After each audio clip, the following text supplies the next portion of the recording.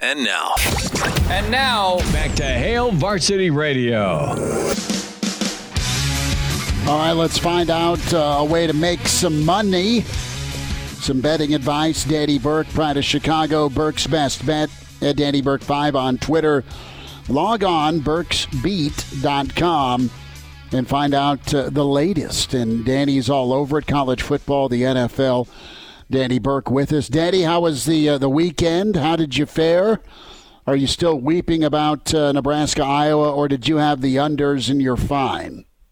Man, I'm still weeping about college football. Went 0 for 2 with the college football pick. We're doing all right, kind of a quality over quantity season. And then Nebraska, obviously heartbreaking. I don't need to tell you guys about that. And then I was kind of having an obscure game later, Jacksonville State, who almost made an effort at the end. They ended up losing on a game-winning field goal. So college football was a stinker. NFL, we swept the board 4-0, so at least that kind of salvaged the weekend. But hopefully we can make a mark in the positive category for both this upcoming weekend, fellas. Well, where you lean in first and foremost with the college football slate, a lot of options, a lot of choices. Yeah, just put out an article today for the couple bets that I've made as of this point. The first one, let's take it to the SEC championship game with Alabama and Georgia. On Sunday, I was actually hanging with a pal who went to Alabama, and I was asking him, what do you think the spread's going to be? And he thought it was going to be well over 7. Granted, he may be just a pessimistic Crimson Tide fan, but my guess was that it was going to be at about 4.5. And that's kind of where it opened, but then you immediately saw all this love go toward the Bulldogs. And I was able to snag 6 in the hook earlier today at one of the books here in Illinois.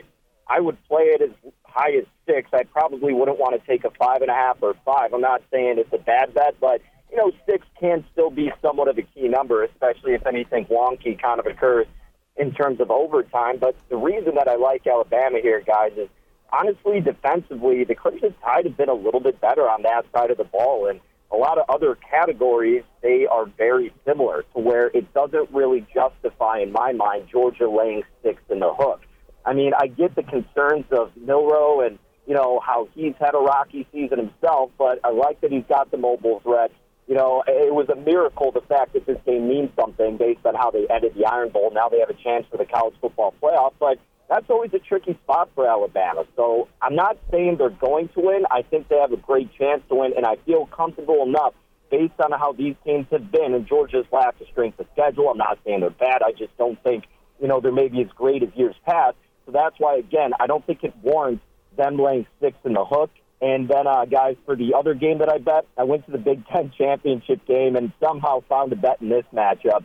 And I would have leaned toward laying the points with Michigan. I would have leaned toward the team total with Michigan. The spread's like minus 21.5, minus 22.5. The team total's anywhere from 27.5 to 28.5. So what I found was a bet at DraftKings that was team total touchdowns over 2.5 at minus 170.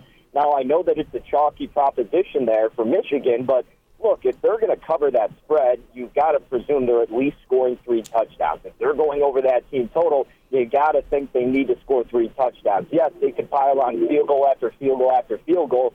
I just don't really think I was going to prevent them from getting touchdowns. Yes, it's a very good defense, but the best offense they played was Penn State, who's not even that great of an offense, and the Nittany Lions still put up 31 against them. Otherwise, Iowa has not played any lick of a confident offense. And the fact that Harbaugh's back, man, we know that he loves to pad those stats toward the end of games and make a statement. So I think they're really going to try to score as much as they can and kind of do, a big middle finger to the college football just committee out there if you're Harbaugh. So I think they get 3 touchdowns at least against Iowa. Danny Burke with us here, Burke's Best Bets. And Danny, you're the expert, but I'll say I kind of like the Alabama money line this weekend, and my picks tend to go wrong. But for some reason, I think Bama has really come on as of late. But let's move on to the NFL because we have the Cowboys and the Seahawks tonight. I'm looking at Burke's beat here, Danny, and you're throwing the Cowboys into a Week 13 teaser. Tell me a little about the teaser and your NFL plays for the weekend. Yeah, so again, you're seeing the Cowboys really anywhere from about 9 and 9.5. When I took it yesterday, there were some 8.5s available, but if you have a 9 out there for you, then you could just opt in to do a 6.5-point teaser if you feel comfortable laying a little bit more and find a dancing partner. For myself, the other team was the Jags, and I'll get to them momentarily, but look, this is the bread and butter for the Cowboys, right? It's beating up on middling to below average teams. And frankly, that's what you have with Seattle. I know they do show signs of life every now and then, but Geno's hurt. He's not playing as well. Kenneth Walker's out of this game. Running backs don't mean a lot for a lot of teams, but for the Seahawks team, he does. And the defense has only gotten worse each and every week. And don't forget, they just played the 49ers. And teams who play the 49ers the following week, there was a massive trend where they were just losing and losing. I know that got broken this year, but with a team like Seattle who's not good enough to overcome it and are already banged up, I don't think that's going to prove well for them. So why not, tease it down, make it a little bit less sweat kind of bet for you instead of laying out 9 and use them to win by 10 and teasing down below the key number of 3. And then same philosophy here with Jacksonville on Monday night. Look, they're laying 8, teasing down 6 points, get them to 2, get them to 2.5, whatever you can. This team is far and away better than the Cincinnati Bengals right now. Browning's in the mix. He did fine, I guess you could say, against the Steelers, but he's not going to go into Jacksonville on Monday night and beat this, Super Bowl contending team Jacksonville. I'm not saying they are a Super Bowl team, but their record indicates they're going to have a chance for it, unlike the Bengals. And their defense, guys, is atrocious. They've just been sloppy all over the place. Their season is obviously over at this point. So add a little comfort to Jacksonville, add them as your other teaser leg. Danny, what do you think about Philly and San Fran?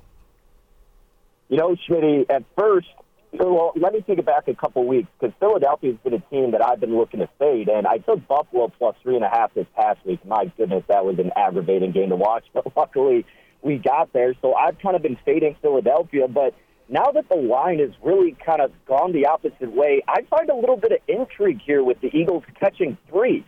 Now, San Francisco, I do think in general is the better team. I will ride on that ship that San Fran is the better squad, but I think Philly with their home field advantage actually does have something. I mean, look, I don't want to, just be the guy complaining because I won the bet at the end of the day, but a lot of people were complaining about it too. That officiating last week for the Eagles, that was just abysmal. And I do think not only that, but obviously just having a lot of good crowd there and, some raucous fans there in Philly does help this Eagles team. Maybe they feel like they kind of have a chip on their shoulder because they have the best record in the NFL, yet people like myself aren't believing in them.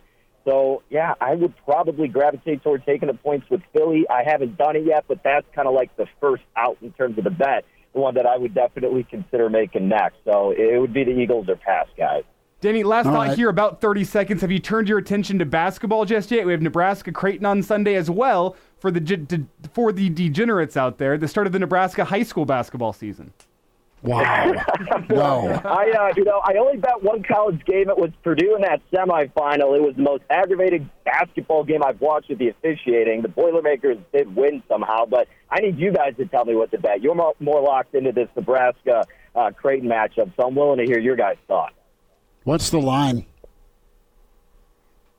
Don't know yet. You got that on deck? I feel like you'd know that off the top of your head, my friend.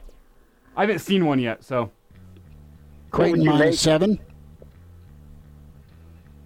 Creighton minus 7, maybe?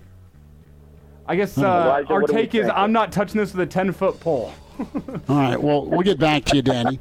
Danny Burke with us, Burke's Best Bets. Find Danny on Twitter at DannyBurke5. Pride of Chicago, thanks for the time today, bud. Thank you as always, guys. Appreciate it. We'll talk to you next week.